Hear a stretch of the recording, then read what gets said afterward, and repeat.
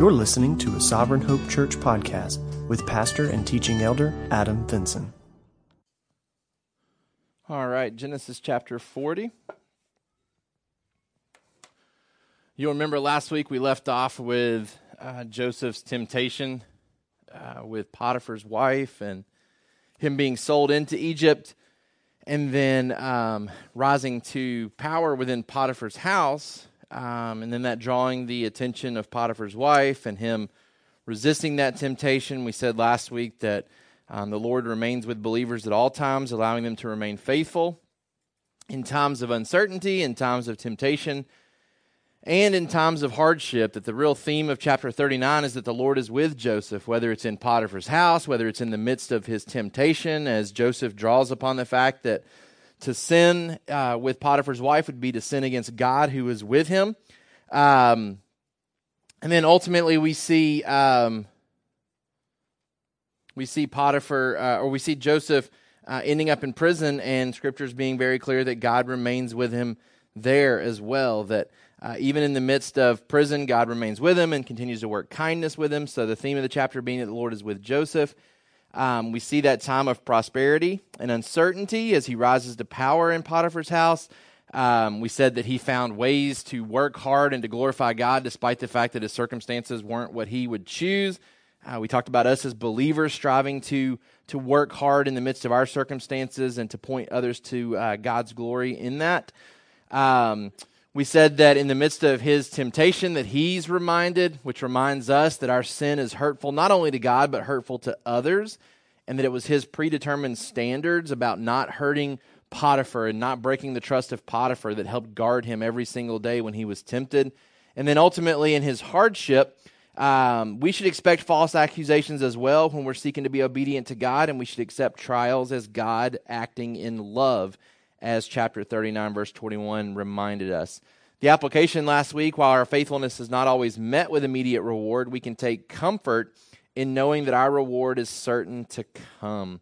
Which brings us to Genesis chapter 40, and we're going to read the text this morning, but we're actually going to start in chapter 39 to recap the setting of Joseph being in prison. And so it says in chapter 39, verse 20, "And Joseph's master took him and put him into the prison, the place where the king's prisoners were confined.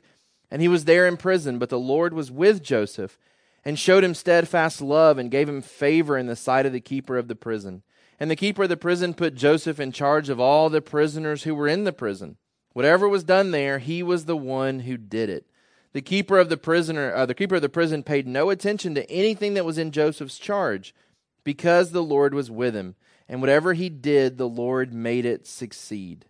So God remains with Joseph in the midst of this trial, remains with him in prison, allows him to come to success, ultimately allowing whatever he does to succeed within the prison, which brings us to chapter 40, verse 1. It says, "Sometime after this, the cupbearer of the king of Egypt and his baker committed an offense against their lord, the king of Egypt.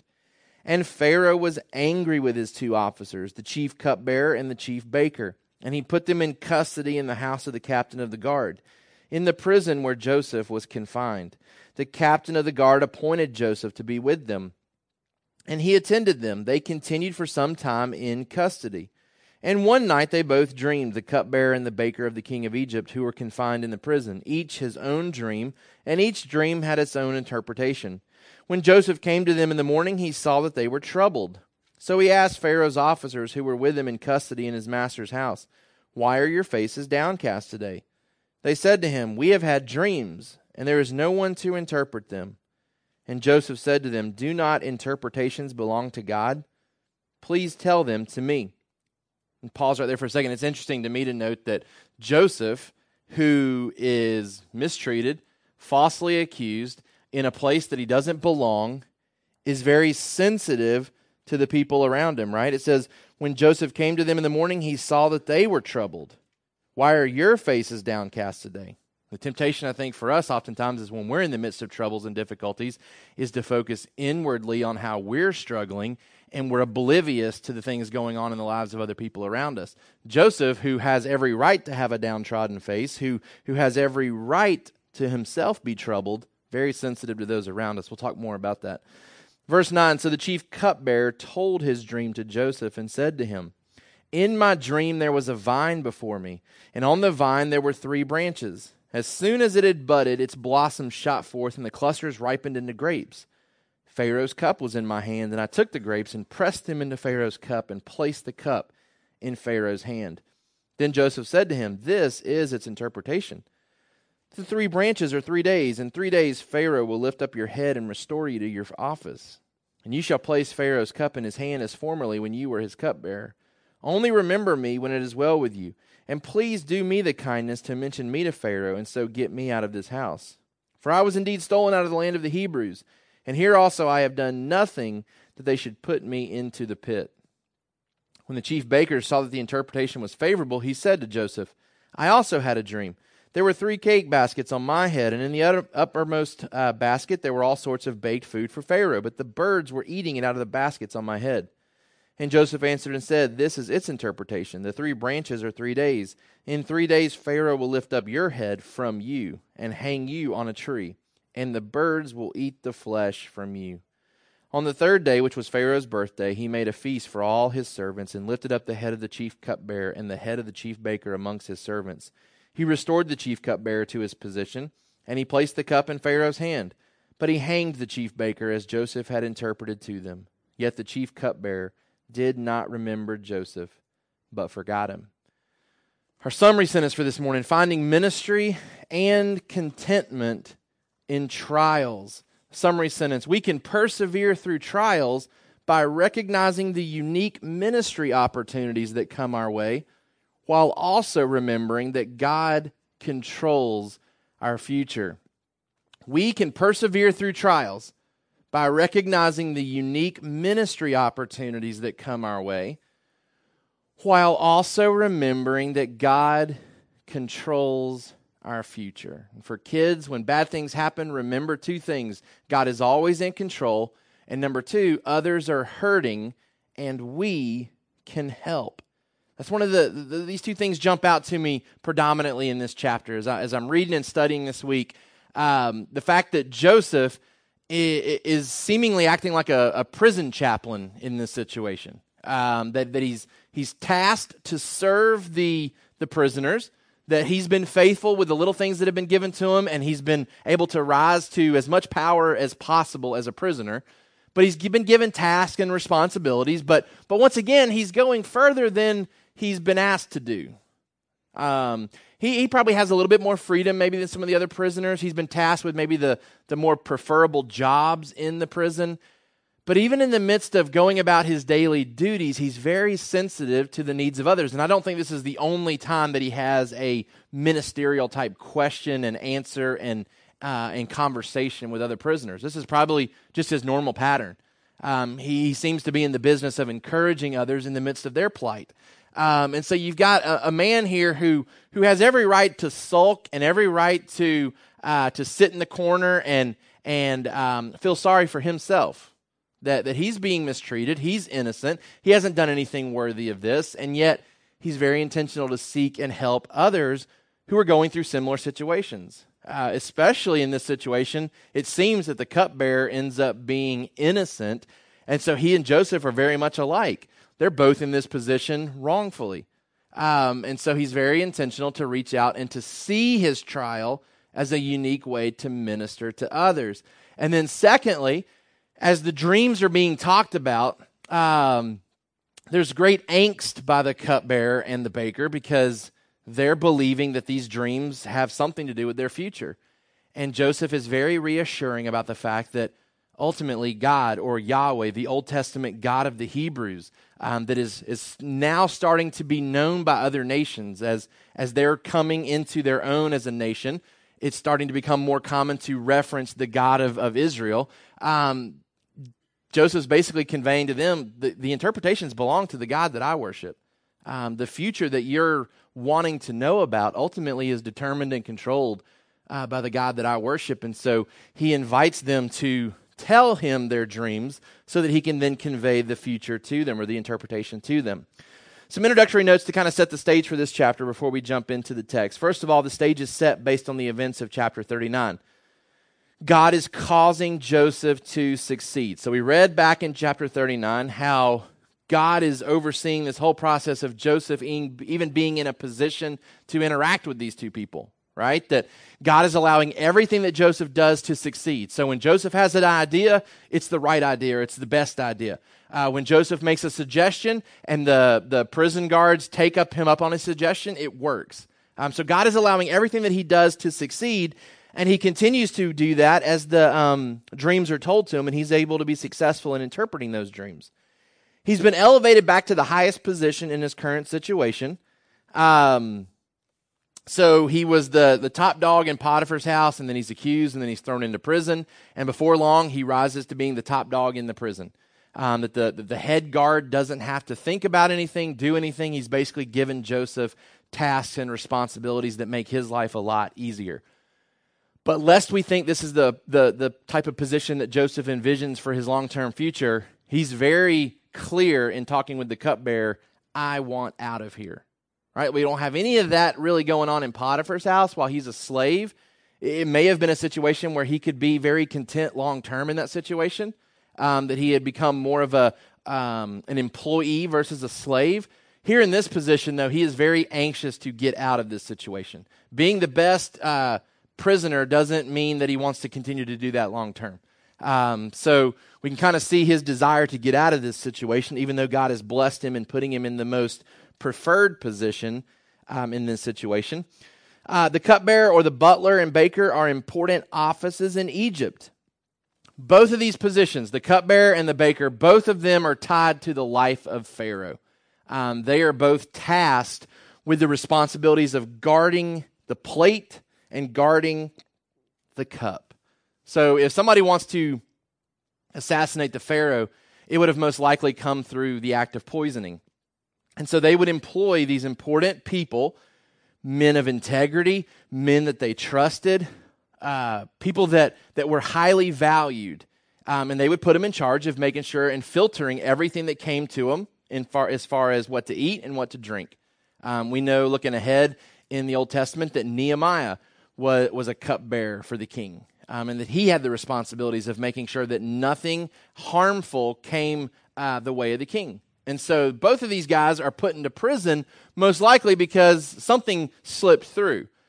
Some type of harmful act or intent was discovered, and it wasn't clear which one of these guys was responsible.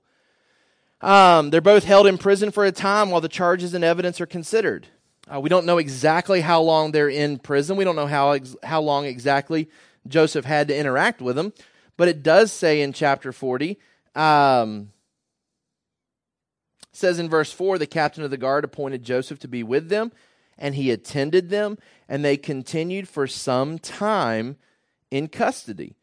So this isn't something that took place over a weekend, right? Like they don't get thrown in on Friday and then have a dream and then get out on the next week after 3 days. This is something that they may have been in prison for a while. As the charges are considered, as the evidence is considered, they're both held in prison for a time, and Joseph is able to build relationships with these two men. It's also worth noting that dreams are extremely important in the Egyptian culture. Both of these guys are very distraught over their inability to interpret their dreams. It says that, he says, why are your faces downcast today? They said to him, we have had dreams and there is no one to interpret them. Most of us wouldn't be distraught if we were in any situation and we had a dream and we didn't know the meaning of the dream, right?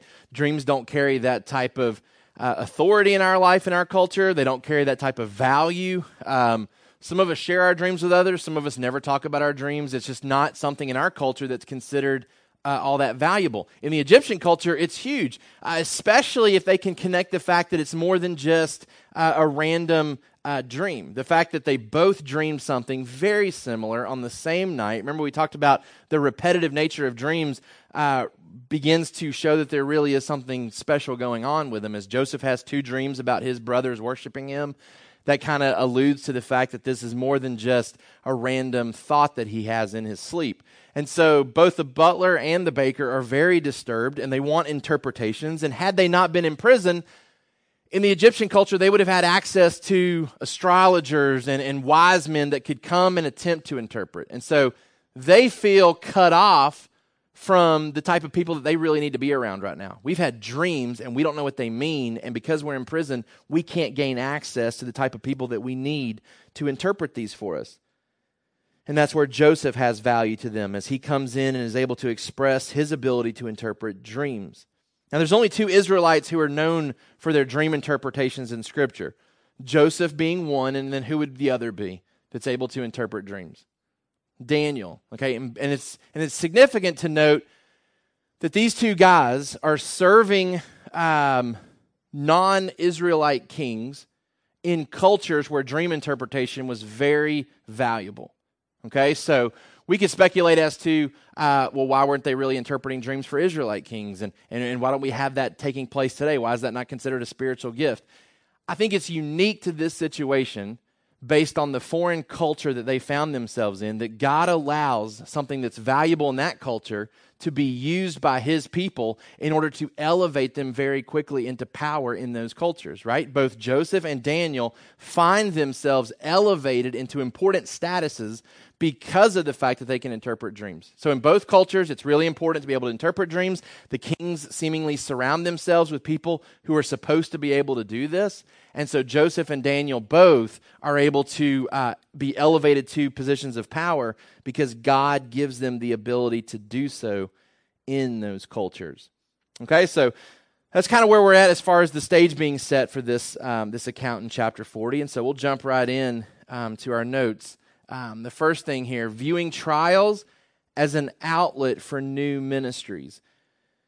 We have a responsibility as believers to view trials as an outlet for new ministries. And for our kids, when we are hurting, we should help others who are hurting too. We view trials as an outlet for new ministries. And that's exactly what Joseph does here, as he's thrust into prison against his own will, against any correct accusations about him. He begins to automatically seek new ways to serve and new ways to minister. All right, viewing trials as an outlet for new ministries. Number one, trials can either be a time for us to sulk or to serve. As I stated already, Joseph saw the similarities between himself and the butler and the baker, men who were claiming integrity and false accusation. So you've got Joseph as he begins to strike up conversations with these two, and he's building friendships and relationships with them. More than likely, they begin to dialogue about the fact that, hey, we're in here and we shouldn't be in here. We don't deserve to be in here. As men of integrity, we haven't done anything to deserve this. Now, if they're having that conversation, one's telling the truth and one's lying here, because one is freed and one is punished eventually. But Joseph's very intentional to serve rather than sulk in this position. In Colossians chapter 3, verse 23, Paul reminds us, he says, "Whatever you do, work heartily as for the Lord and not for men, knowing that from the Lord you will receive the inheritance as your reward. You are serving the Lord Christ. For the wrongdoer will be paid back for the wrong he has done, and there is no partiality." Paul reminds us here, he says, as believers, you keep working hard. You keep doing what you know you're supposed to be doing. You work for God and not for men. If there's false accusations, you don't worry about it. You keep serving Christ. The wrongdoer will be paid back. More than likely, this prison falls under the authority of Potiphar. The way the language is written, that more than likely Potiphar, at the end of the day, is really responsible for the prison that Joseph is in. And so Potiphar, again, probably under the belief that Joseph's innocent, allows Joseph to once again gain as much power as possible in his current circumstance, in his current situation. Joseph gets thrown into prison and can easily have the attitude that says, you know what, just forget it. Like, I tried the whole be content and do what was right, and it got me thrown even further into prison. Right? Like, I was already a slave, and now I'm a bound slave in prison. I don't even have jobs to do outside of this prison. I'm not working for an individual. I'm being treated as a criminal. And yet he continues to work hard. He continues to persevere. He continues to trust looking ahead to a verse that he can't even cling to, but a principle that he seemingly understands, that eventually the wrongdoer will be punished, that eventually Potiphar's wife will be dealt with. And it'd be interesting to note if there was any conversations between Joseph and Potiphar's wife once he rises to second in command in Egypt, right? Because vengeance certainly could have taken place. We talk a lot about how Joseph doesn't seek vengeance on his brothers once he's in a position of authority. We don't have any evidence that he sought vengeance against Potiphar's wife. We don't have any indication that he sought vengeance against the cupbearer who forgets him for 2 years, right? Joseph is just a model citizen for us as believers to look to. A man who works hard despite his circumstances, works hard when it's not noticed, works hard when he's falsely accused, and keeps this perspective that he's working for God and not for men. Because right here, he's probably still working for Potiphar in some sense. And yet he continues to work hard and continues to serve and continues to do his job well, despite the fact that he's working for a man who didn't believe him and put him into prison. Joseph's a great example to us. He saw the similarities between himself and the butler and the baker, and he ministers to him. He reaches out to him, and rather than sulking and focusing on his own situation, he looks to them and sees their struggles and sees their hurts and reaches out to them. Rather than focusing on himself, he's sensitive to the hurts of others, which I think should draw our attention to 2 Corinthians chapter 1. If you have your Bibles, you can flip over to 2 Corinthians chapter 1. And in verse 3, I always love this passage because I think it also, again, gives new meaning to the trials and the difficulties that God oftentimes brings us through and why he allows those things to come into our life. In chapter 1 of 2 Corinthians, verse 3, it says, "Blessed be the God and Father of our Lord Jesus Christ, the Father of mercies and God of all comfort, who comforts us in all our affliction." And I think God is comforting Joseph. He continues to give Joseph enough to remind Joseph that he's still with him, right? Like, he hasn't gone completely silent in the fact that Joseph can look around and see his success even in the midst of his trials. And I think that's a nod to God and his sovereignty and his goodness and how he's working things out for Joseph. And so God continues to help Joseph see that, and so God is comforting Joseph. Enough for Joseph to then want to comfort others, because it says, he comforts us in our affliction, back in verse 4, so that we may be able to comfort those who are in any affliction with the comfort with which we ourselves are comforted by God. For as we share abundantly in Christ's suffering, so through Christ we share abundantly in comfort too. If we are afflicted, it is for your comfort and salvation. And if we are comforted, it is for your comfort, which you experience when you patiently endure the same sufferings that we suffer. Our hope for you is unshaken, for we know that as you share in our sufferings, you will also share in our comfort. What's the idea there? The idea there Paul is saying is that God oftentimes brings us through things and allows us to be comforted in those things so that we then can look and see others going through similar situations and circumstances and be God's extension of comfort to those people.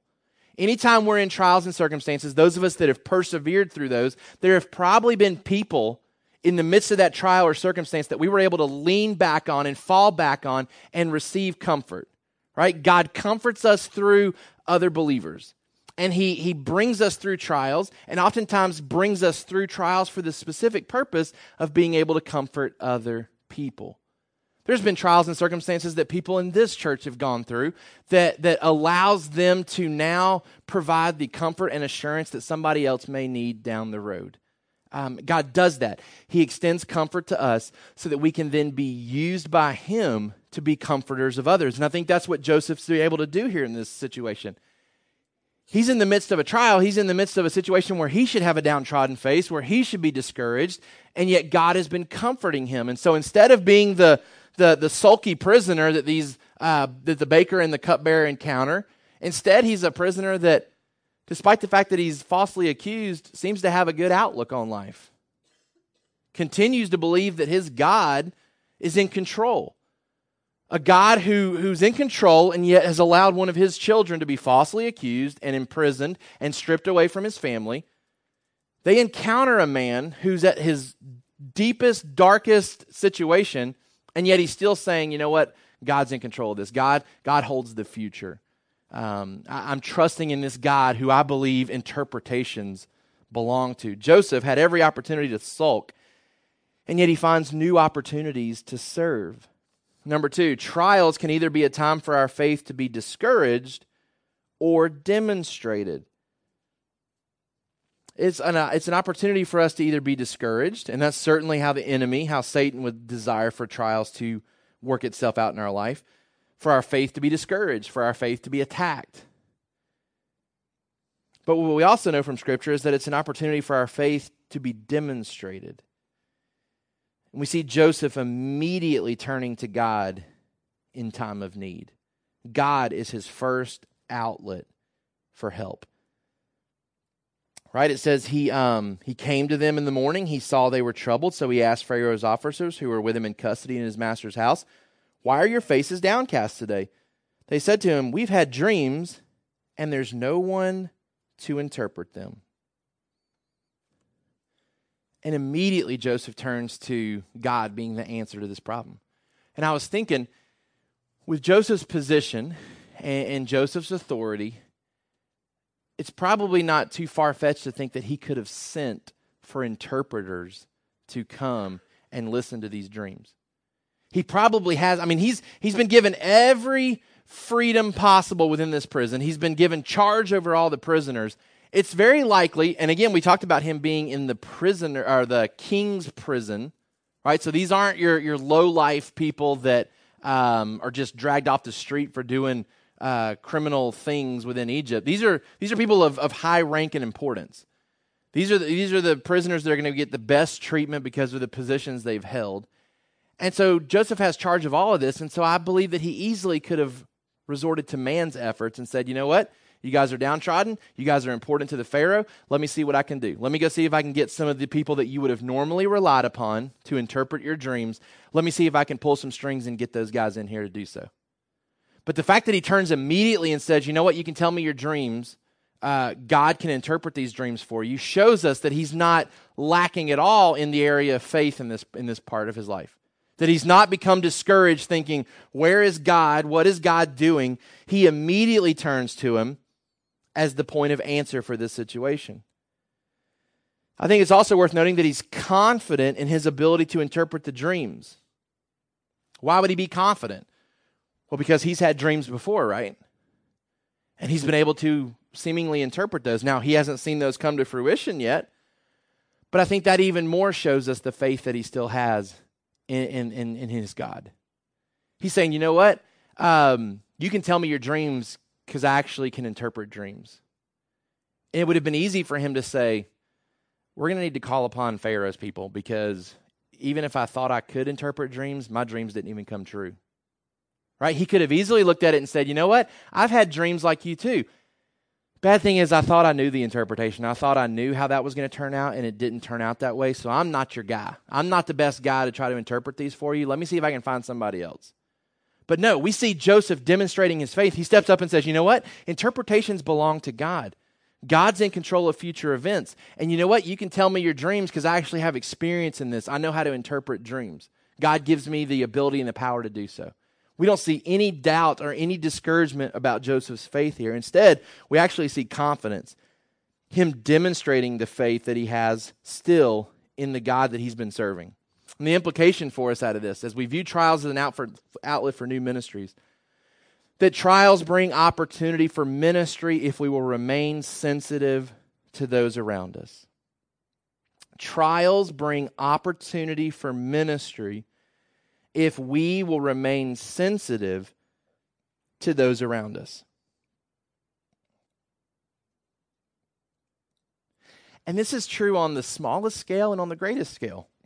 I mean, as small and as simple as having your circumstances and your plans altered because of something like a flat tire.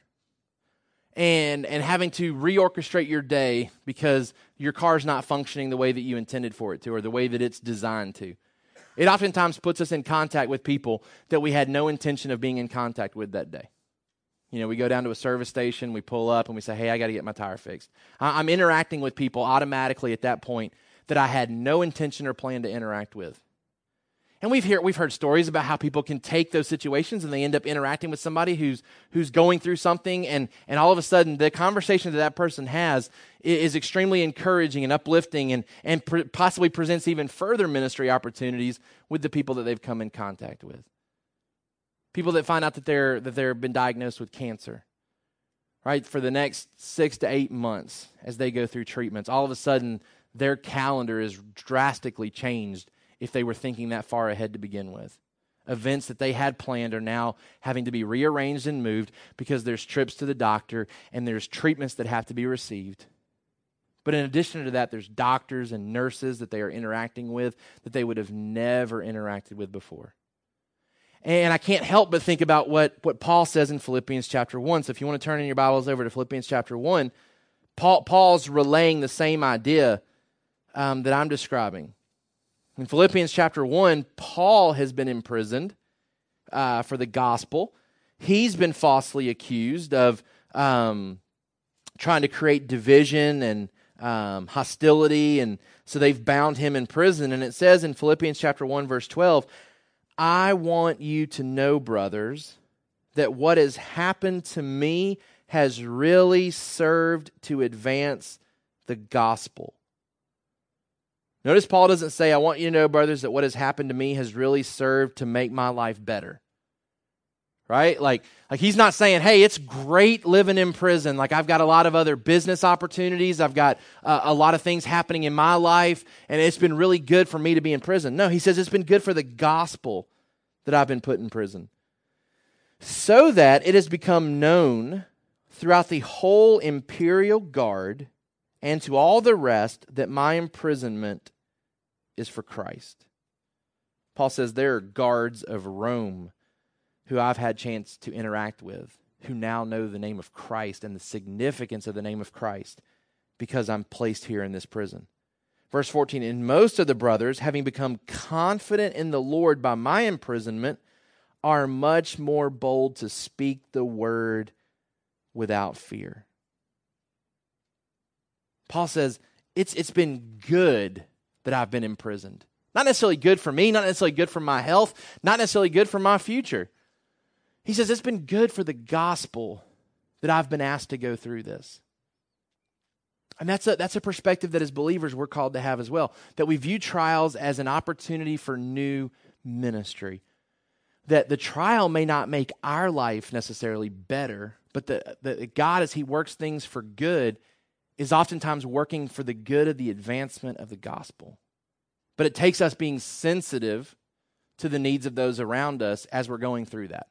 Otherwise, we go to the doctor, we go through all the treatments, and we never have a significant conversation, and all we're thinking about is, how do I get out of the cancer? How do I get my flat tire fixed? Right? That's the norm. That's the default. It's, how do I relieve myself of the trial? Rarely do we go into a trial or find ourselves in the midst of the trial thinking, why does God have me here? And who are the people that I can potentially minister to in the midst of this bad circumstance or this bad situation? That's exactly what Joseph does, though. He says, okay, I'm in prison. While I'm here, I'm going to work hard, do the best that I can, and find people who are downtrodden as well and seek to pick them up and seek to encourage them. Paul says, while I'm in prison for trying to share the gospel, I'm going to keep on sharing the gospel with the new audience that God has given to me. Right? He just keeps plugging along. He says, hey, I was outside prison sharing the gospel and trying to encourage people to share the gospel without fear too. Now that I'm in prison, I'm actually increasing my ministry. Like I've got new people that have not heard the gospel that are probably confined to this job and spend just as much time in the prison as the prisoners do and don't get out much. And here I am sharing the gospel with them. And people that are in prison and people that hear about me being in prison, they're being empowered to share the gospel too because they see Paul, me doing it, and their fear is being removed because they see me setting a good example. New ministry opportunities are afforded to us in the midst of trials often, but we have to be sensitive to those around us that may be hurting, that may need us in the midst of that trial. Number 2, as believers, we view God as in control of future events. We view God as in control of future events. For kids, when we are worried about the future, we should remember that God controls the future. Right? So both of these things are how Joseph survives in prison. Remember we said that in the course of being in Egypt, he spends 10 to 12 years of time in prison. And he's bound and he's shackled and he's got a lot of time to think and a lot of time to be discouraged. And yet we find him surviving in prison and surviving with a good mentality, a mentality that continues to exude trust in God. And how's he doing that? Well, it starts with him seeing his predicament as an opportunity versus punishment. He sees it as an opportunity to minister to others. And then he continues to rely upon the fact that God is in control of future events. Number one, when our future feels unclear, we can trust the one who holds the future. Right? Joseph's quick to recognize God as the author of the future. He draws upon this idea that dreams and interpretations and thus the future belong to God. He confesses that God's hold on the future. He confesses God's hold on the future prior to him revealing the future. Right? Like up to this point, Joseph hasn't seen a dream come true yet. And he doesn't make these proclamations after the fact, right? He doesn't say, hey, give me your dreams. I'll see what I can do. And then he gives his best interpretation, and then it comes true. He doesn't then come back and say, hey, interpretations belong to God. Right? And we could applaud him for it, right? Like, hey, you gave credit to God for what God did in your life. After he gave you interpretations and after you saw them came true, then you gave credit to God. But he doesn't do that, right? He gives credit to God before he ever tries to interpret the dream. He says God gives the power for interpretations. God holds the future. God is the only one who knows. And he's saying this before he's seen his dreams come true and before he even knows the dreams of the butler and the baker. He's clearly viewing God as in control of future events. He hasn't lost hope for his own future. Right? He hasn't given up on his own dreams that God has given to him. And we see God controlling all of the events in this story. The timing of Joseph's imprisonment and his rise to power in prison coinciding with the timing and the placement of the butler and baker. Right? God is at work all through this chapter. The timing and everything being perfect. And I think Moses draws attention to those details. So if we go back to Genesis, it says, sometime after this, the cupbearer of the king of Egypt and his baker committed an offense against their lord, the king of Egypt, and Pharaoh was angry, and he put them in custody, but not just any house, the house of the captain of the guard, not just any prison, but the prison where Joseph was confined. And who's put in charge of these two? Could have been anybody, but it says the captain of the guard appointed Joseph to be with them, and he attended them. They continued for some time in custody. And God's controlling all of it. He uses both of these individuals. He uses this circumstance ultimately to gain the ear of Pharaoh, right? And Joseph doesn't know that yet. And we as the reader, if we're reading it for the first time, we don't know this. But all of this is being done ultimately to grab the ear of Pharaoh. Right? He's going to use these two and he's going to use these dreams to gain the ear of Pharaoh and ultimately gain Joseph's power. The fact that God gives these dreams that can't be interpreted, creates a need for Joseph in the life of the butler and the baker. I mean, at the end of the day, who cares what happens to these two prisoners? I mean, who cares? Joseph's over a bunch of prisoners that are probably in for a while, get released. Others that don't get released, they get killed, they get punished. He's in prison for 10 years. These are two prisoners that are probably not that different from other prisoners that find themselves under his charge. Some come in for a while, they're proven innocent, they're let out. Others come in for a while, proven guilty, and they're killed for it. The only significance for these dreams and the only significant role these two individuals play in this is that it ultimately gains Pharaoh's ear 2 years later when Pharaoh starts to have dreams. God is setting the stage like a chess player. He's putting pieces in position to strike. And at the right time, at the right opportunity, when the famine is about to come, God puts it in place for Joseph to rise to power. And think about this. It's not just that the famine was coming arbitrarily. Like God brings the famine at the right time to drive Israel to Egypt at the right time so that they can spend no more and no less time needed in Egypt. What's the purpose for them being in Egypt? Remember we talked about this. So they won't get consumed by the Canaanites.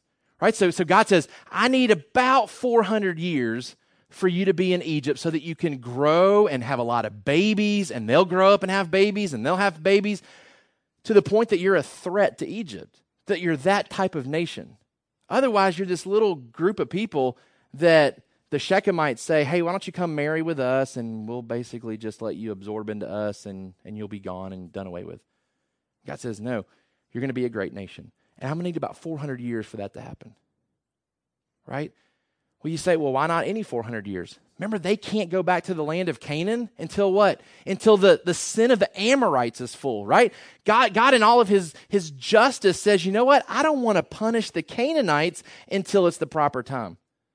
So think about all these events that are happening. These two guys having a dream, and the only purpose really is for Pharaoh to recognize that Joseph can interpret dreams so that Joseph can come to power at the right time, so that Israel ends up in Egypt for the right 400 years, so that all during that time, the sin of the Canaanites is filling up to the point where it's absolutely right and absolutely appropriate for God to kill them all.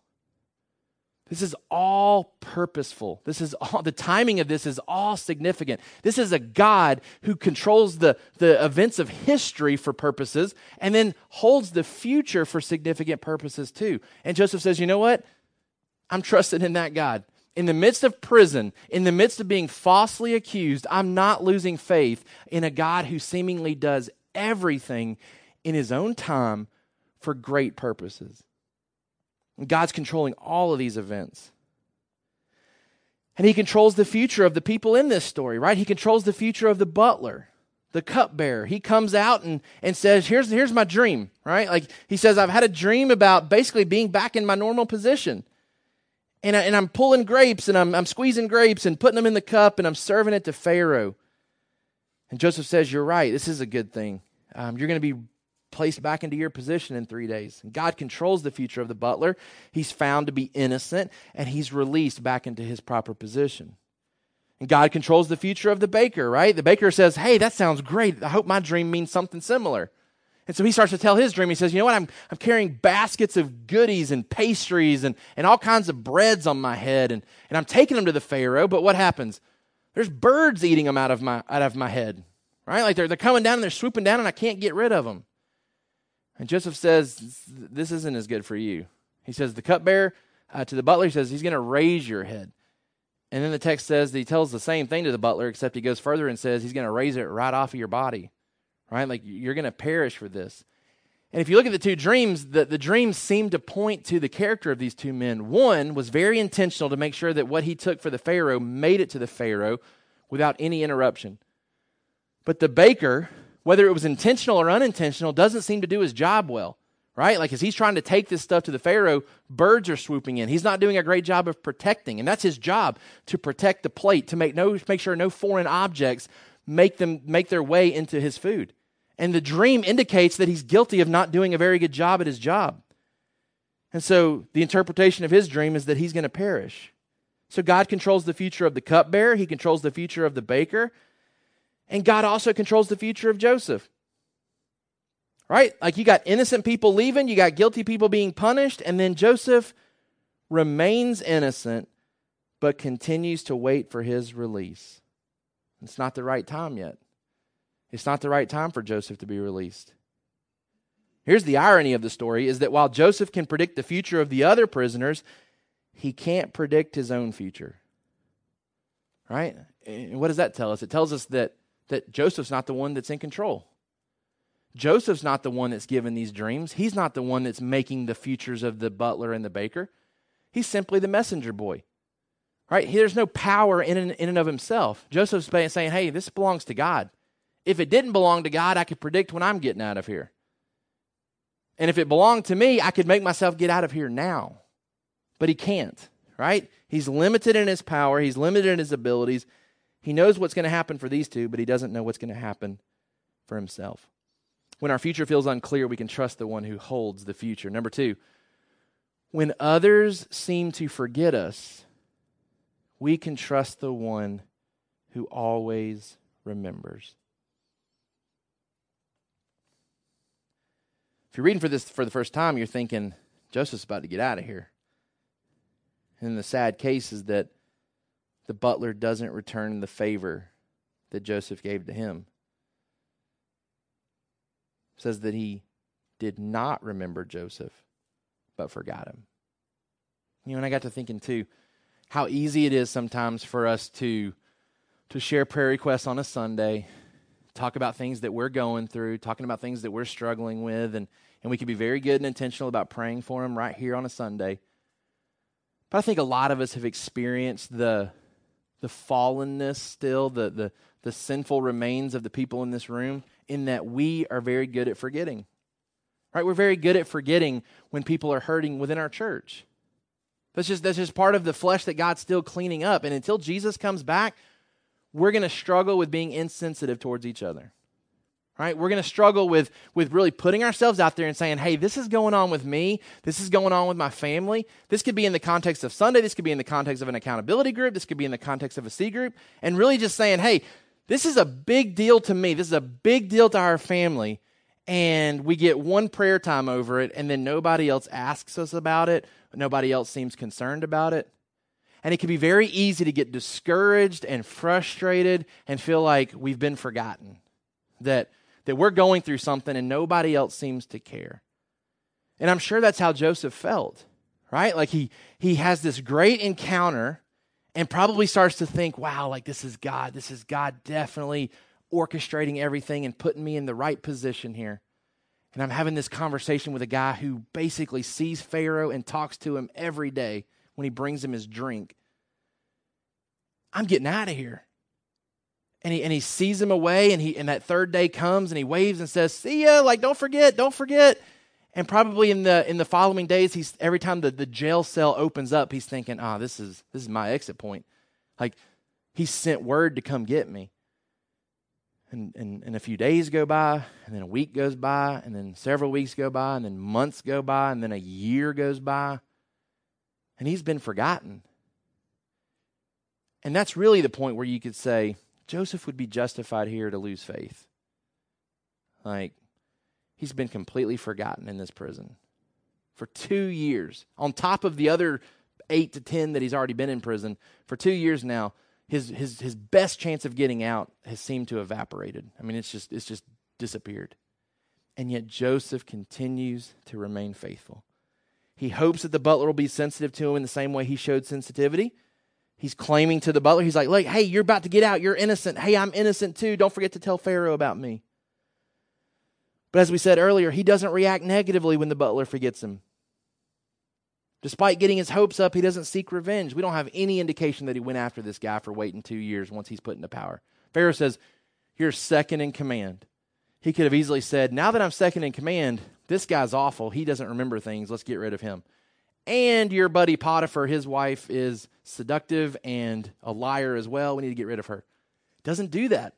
He doesn't go after anybody. Doesn't go after his brothers, but doesn't go after the other people either in his life that have caused harm to him. I think the important thing that we see in both 39 and 40 is that while God does not always remove us from suffering, he does remain with us in the midst of it. So the implication for us is that trials force us to decide if we really believe that God is God. And I want to explain what I mean by that. Trials force us to decide if we really believe that God is God. I want to take you to, as we get ready to close here, I want to take you to a couple other Old Testament passages that really draw on the fact that sovereignty or control over history and the future is required for one to really be able to claim to be God. Meaning, if I'm really going to be God by the definition that we understand God to be, it means that I have to control the events of history and have my hand on the future. Okay? And that's what we see in Daniel chapter 2. So if we jump ahead in the Old Testament to Daniel, the other Israelite who's able to interpret dreams. You'll remember in that situation, Nebuchadnezzar has had a dream. Nobody can interpret it. He's getting frustrated. He's ready to just clean house and get new wise people in place because he's frustrated that nobody can interpret his dream. And so in Daniel chapter 2, verse 24, it says, therefore Daniel went to Arioch, whom the king had appointed to destroy the wise men of Babylon. He went and said thus to him, do not destroy the wise men of Babylon, Bring me in before the king, and I will show the king the interpretation. Okay, so Nebuchadnezzar felt he's exhausted his resources. He's really troubled by his dreams the same way the butler and the baker are. I need to know what the future holds. Nobody can tell me that I'm going to get rid of you and find people that can. So then it says in verse 25, Then Arioch brought in Daniel before the king in haste and said thus to him, I have found among the exiles from Judah a man who will make known to the king the interpretation. The king declared to Daniel, whose name was Belteshazzar, Are you able to make known to me the dream that I have seen and its interpretation? Okay, so this one guy, basically this Babylonian, puts himself out there and says, Nebuchadnezzar, I think I found somebody that can do this. Right? You're about to kill them all, but I think I found one guy who can tell you your dream. And the king says, okay, can you do this?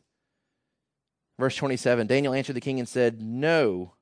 And I'm sure the Babylonian was like, wait a second, you just told me that you could do this, right? He says, no wise men, enchanters, magicians, or astrologers can show to the king the mystery that the king has asked.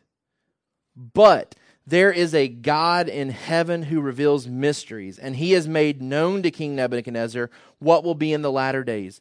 Your dreams and the visions of your head as you lay in bed are these. Right? So Daniel says, look, what you're asking, no human being can do, and there's only one being in existence that can do what you're asking, and that's the God that we worship in Judah. It's the God that we worship as Israelites. He says nobody can really tell you the future except for the one true God. And then if we jump to Isaiah 41, we see God relating these truths to us. In Isaiah chapter 41, in verse 21, God is basically asking people to challenge him with their idols. And God says, set forth your case, says the Lord. Bring your proofs, says the King of Jacob. Let them bring them and tell us what is to happen. So bring your idols and tell us what's about to happen. Tell us the former things, the things that have happened in history. Tell us what they are, that we may consider them, that we may know their outcome, or declare to us the things to come. Basically, God's saying, hey, bring your idols, bring anything that you can that can tell us the significance of history and how it connects with the future. Like, tell us about a God that you worship that is in control of all of the world's events. Things that have happened and things that are to come and how those things connect into one big story. Tell me about a God who's in control of that type of thing. Verse 23, tell us what is to come hereafter that we may know that you are gods. If you have the ability to connect history with the future and you know all things and are working all things, well, then that would make you God. So tell us how you can do this. Do good or do harm that we may be dismayed and terrified. Verse 24, behold, you're nothing, and your work is less than nothing. An abomination is he who chooses you. God says, you're going to search for this, and you can try to find this. And there's no other person, no other being, nothing that can connect history and the future together like I can.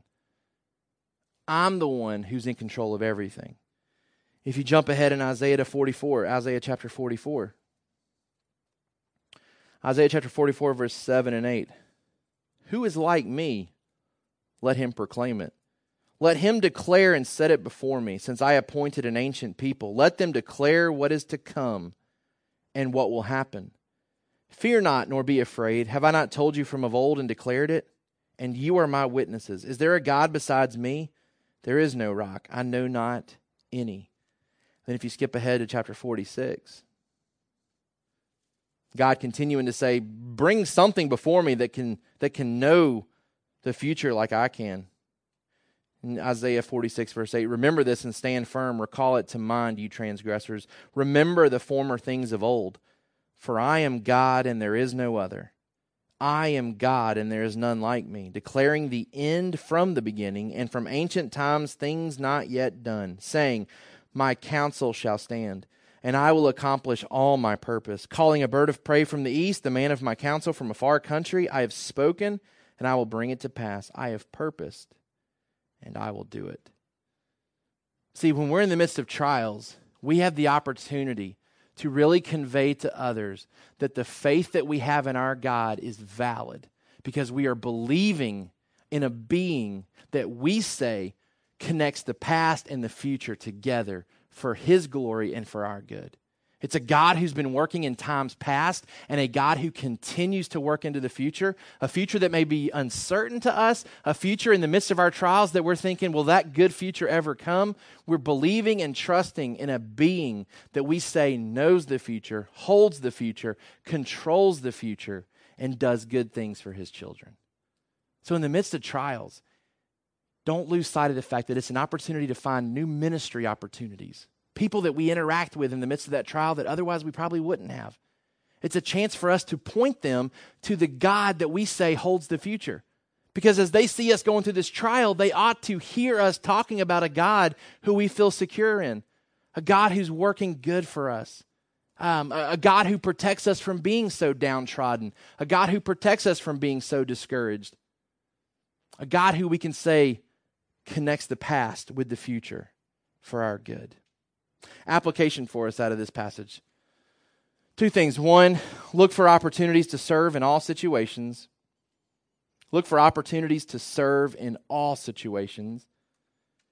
Right? So you're not fit for ministry once you've come out of trials. And now, hey, we've been able to deal with some stuff as a family. Now we can serve and minister to others. It's in the midst of trials that we're oftentimes best equipped to serve others. And number two, remember that a good God controls the future in a good way. All right, we're going to end things just a little bit different today. So I'm going to go ahead and give you our family worship questions to discuss. And Adam McLeod will post these this week. What are some ways we could help others as a family based on things that we have gone through as a family? Okay, so spending some time as a family kind of thinking through what's unique about our family and the things that God has done in our family, and how could those things possibly be used to help others who may go through similar situations, right? I know Ben and Andrea have mentioned at times before that there was a lot of struggle in their family to have children, right? There was a long period of time where they were unable to have kids. Both from a point where God hadn't given life to them, and then also at a time where they had experienced miscarriages. And I know that they've expressed before that they are available for that type of conversation within this church. People who are struggling to have children, people who have had to bear the sorrow of miscarriages. I know the Longs went through a long time there where there was a lot of uncertainty surrounding Adam's job and a lot of uncertainty surrounding the income, and God carried them through. There's all kinds of unique situations in our church where God has comforted us in the midst of trials, and we're now equipped to comfort others who go through similar situations. So I'd love for us to spend some time thinking what's unique about our family and things that God has done in our family that would allow us to minister to others or help others who might go through something similar. And then number two, what are some bad things that could happen in our family's future? And how would we be able to trust God in spite of those bad things? This is especially relevant for our kids who maybe haven't been able to remember those trials as a family, right? Especially from our younger kids. As they're growing, they may not have a big reservoir to pull from yet of how God's been faithful in the midst of bad circumstances. So for them, it may be role-playing a little bit and looking to the future and saying, this is what could happen if Dad were to lose his job, or if one of us were to get sick. How could we continue to trust God in the midst of those bad circumstances? Our kids need to know. Our kids need to know and be prepared and ready that when bad circumstances come, ministry opportunities come with it. And then when bad circumstances come, it gives us a chance to demonstrate our faith in a God who holds the future. So we can use both of those points of discussion for this week.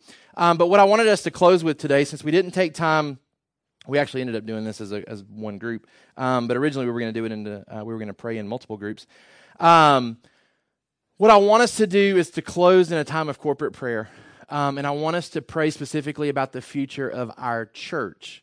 Okay, so thinking in terms of a God who controls the future, I want us to think in terms of praying specifically today for some of the things that we are desiring as a church. And so I've got 3 points of prayer for us. As we look towards our goals that we set, and we're into year 3 of our 5-year plan. So we've completed 2 years, and we've just started the 3rd year of our 5-year plan.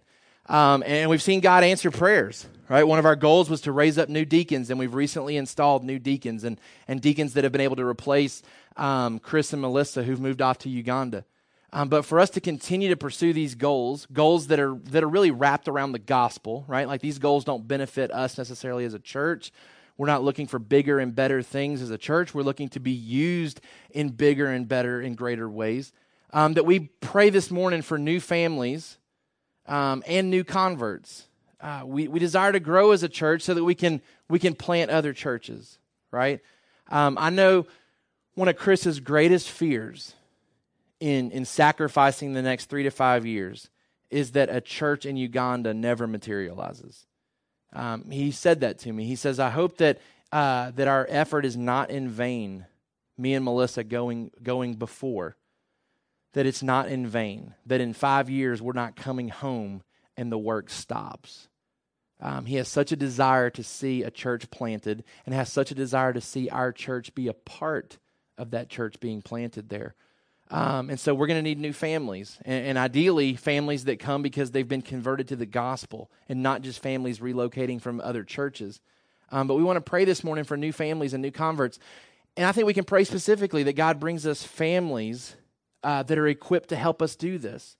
And I think one area of weakness right now that we've been in conversations about as leadership is that we desire for God to bring families that are coming with teenage-age kids, because that's an area of weakness for our church right now. We've got kids that are growing up into the youth age right now in our nursery, and our kids' class is great, and they've got friends, and they've got people to interact with. We don't have a lot of teenage kids right now. And so those that are coming are limited in their exposure to other kids their age. And so we can get together for men's dinners and women's dinners and all these events and connecting points and think, hey, we're flourishing. We've got fellowship opportunities. And that's not always the case for everybody in our church. And so praying that God will send specifically families that are newly converted that can also enhance some of the deficient areas in our church family. Number 2, leadership that can teach.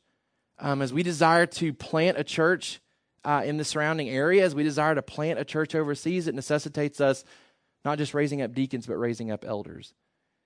And that's where we're limited as elders, because it's easy for us to go and say, hey, would you consider being a deacon? Because the Bible really talks about the qualifications of a deacon being possessed by all people in the church. But there's something unique about an elder in the church. One is that it's supposed to be something that God initiates in that person's heart where they desire that position. They're not asked to do it. They desire to do it. Something that's supernatural that the Holy Spirit does. So as elders, we have to sit back and wait, right? Like I can't go and grab somebody and say, hey, I think you'd be a great elder. Let's start training you to do so. I have to wait on somebody to come to me and say, hey, I think God wants me to be an elder. I feel like the Holy Spirit's really moving in my heart to do this, and He's equipping me. And so for us as elders, we're in a holding pattern. We can't plant another church until God raises up more leadership that desires to teach. And then number three, families that are willing to move to Uganda. For us to plant a church over there, then we're going to need people that are willing to go and to be a part of that movement. And so that kind of leads into the final point of discussion for this morning, is that we are planning trips to Uganda. We've had some preliminary talks with Chris. As elders we met recently.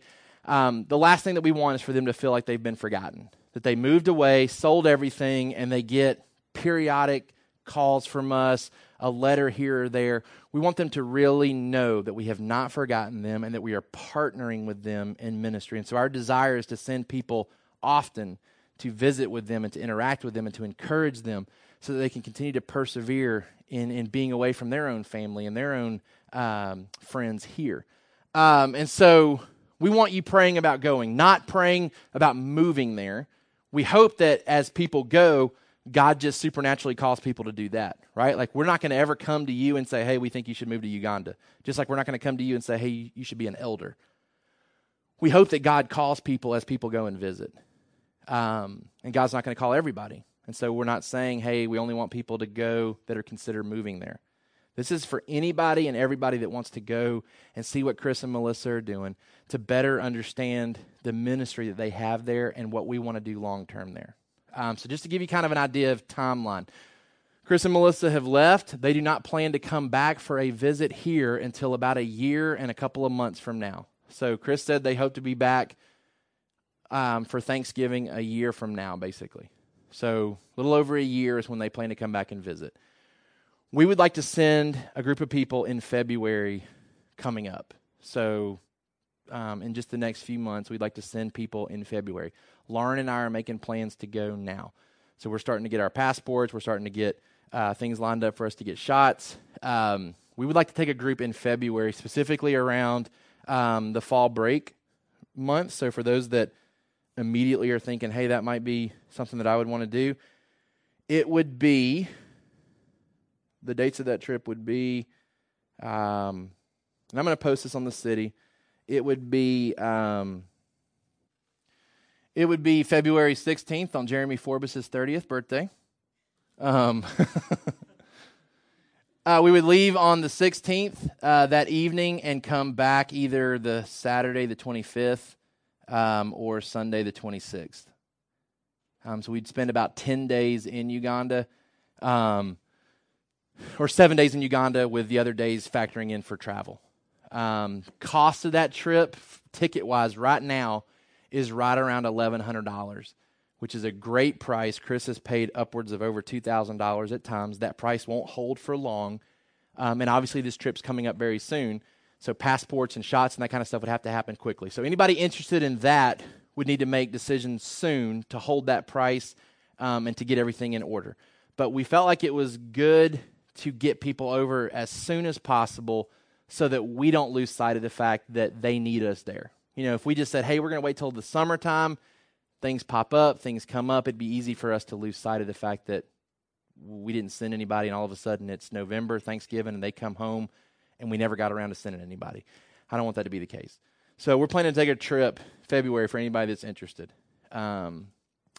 We are also looking to take a trip that Tyson would lead, possibly with Sarah, depending on the birth of their child and how that's going, because she'll be, I think their child would be about 3 months old at the time. We're looking at taking a trip June, and we haven't figured out why this is the case, but if you go June 1st, a Thursday, and again come back on Saturday the 10th or the 11th, cost of that trip is right around $1,100. If you go any other week in the summer, it's over $2,000.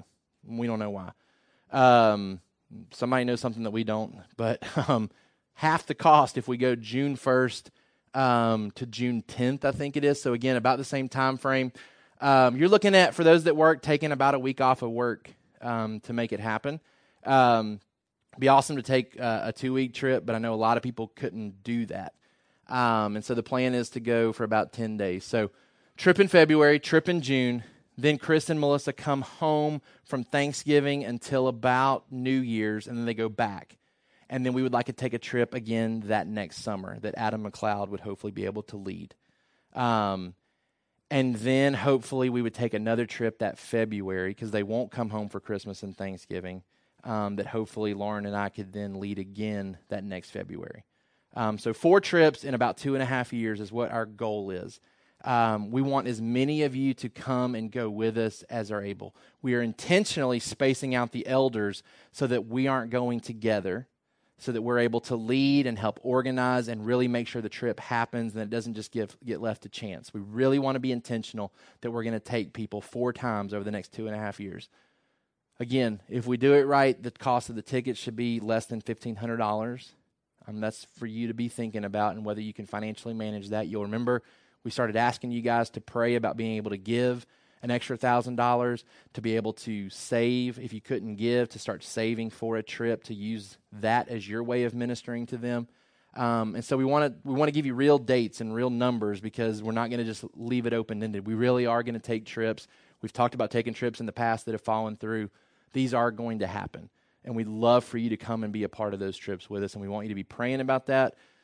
Ideally, we can only take about 4 total people if we're going to stay at their house, but Melissa's assured me that right down the road we can rent hotel rooms and expand the amount of people that we take. So we're not going to really cap it unless everybody wants to go on one trip. We're purposefully telling you of the other trips so that you don't fear missing your one chance to go if you don't go on this one. We're going to take multiple ones because every elder plans to go and we're not going together, so that we intentionally make sure that all these trips happen.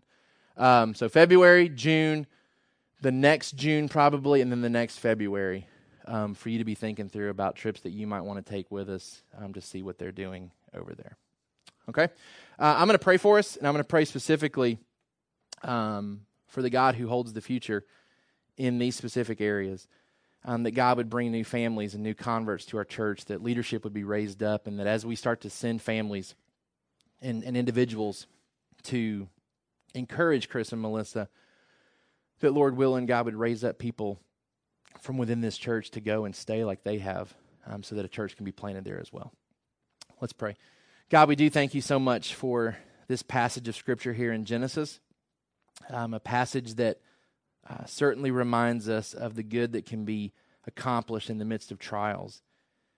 God, I pray that we would be mindful of new ministry opportunities that you afford to us when we go through difficult circumstances. Things as minor as a flat tire to things as big and as heartbreaking and sorrowful as a major disease. God, we recognize that uncertainty around employment, sickness, things that are not desirable by us, but are useful to you because it puts us in contact and connection with people that otherwise we would have never known. God, I pray that we would be mindful of ministry opportunities, much like Joseph was with the butler and the baker, that when they came into his life and were discouraged and downtrodden, that he was able to be used by you in their life. And God, I pray that we would be mindful and sensitive to those around us, that we would not be so inward focused about what we're dealing with, that we would be very intentional to help others who are experiencing similar situations. God, I pray that you'd guard us and protect us from feeling forgotten, that when we do reach out and share with others things that we're going through, and maybe we don't have them ministering to us in ways that we would prefer, God, help us to remember that you don't forget us and that you remain with us in the midst of our sufferings. God, help us to find hope and encouragement in the fact that you are a God who by very definition is God, because you orchestrate the events of the past in connection with the events of the future for your purposes.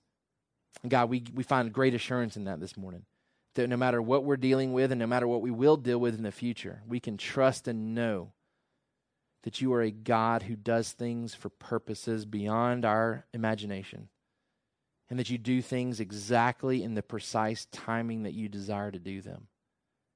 And God, we pray specifically for that timing and for those purposes in the area of our church.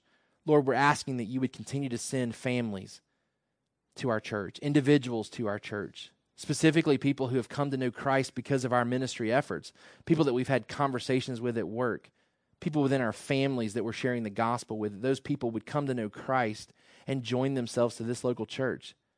God, for families that are looking for new churches in the area, people that have moved here, people that for circumstances beyond their control feel the need to leave their current church. God, that you would draw them to Sovereign Hope, specifically bringing people that can contribute to this unique church family here.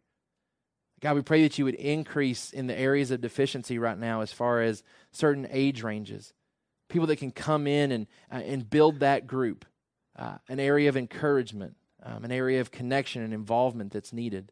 God, I pray that you would bring those people to us. Father, I pray that as our church continues to grow, that you would raise up men within this church who you are calling to lead through teaching. God, I pray that you would use your Holy Spirit to draw upon those men's heart and to create that desire for elder leadership. Men who would feel compelled to pastor a church in this area. Men who would feel the need and calling to pastor a church overseas. God, these are big goals that we have for the advancement of the gospel and things that we have to sit back and wait patiently for you to deliver. And so, God, I pray that you would, as the being who controls everything, who controls our future, that you would bring in your timing and according to your will these things. God, we pray that you would be with Chris and Melissa this morning, that you would encourage them. God, we thank you for their sacrifice and the example they are to us. Father, I pray that you would enable us to take these trips that we desire to take, that you would provide the resources and the finances needed for us to be able to do this. God, I pray that you would make it possible for individuals to get off work, to be able to go. And God, I pray that in us going, you would open the eyes of some of those that you would desire to go and to stay. And God, I pray that you would make that happen. And God, we pray that you would continue to lead us and guide us as a church as we seek to do these things for your glory. God, I pray that whatever we face this week, that we would be reminded that you've called us to serve faithfully and to trust you unconditionally. It's in Jesus' name that we pray. Amen. Thank you for listening to the Sovereign Hope Church podcast. We trust that you've been encouraged by the word. For more information about our church, please visit our website at www.sovhope.org. Again, that's www.sovhope.org.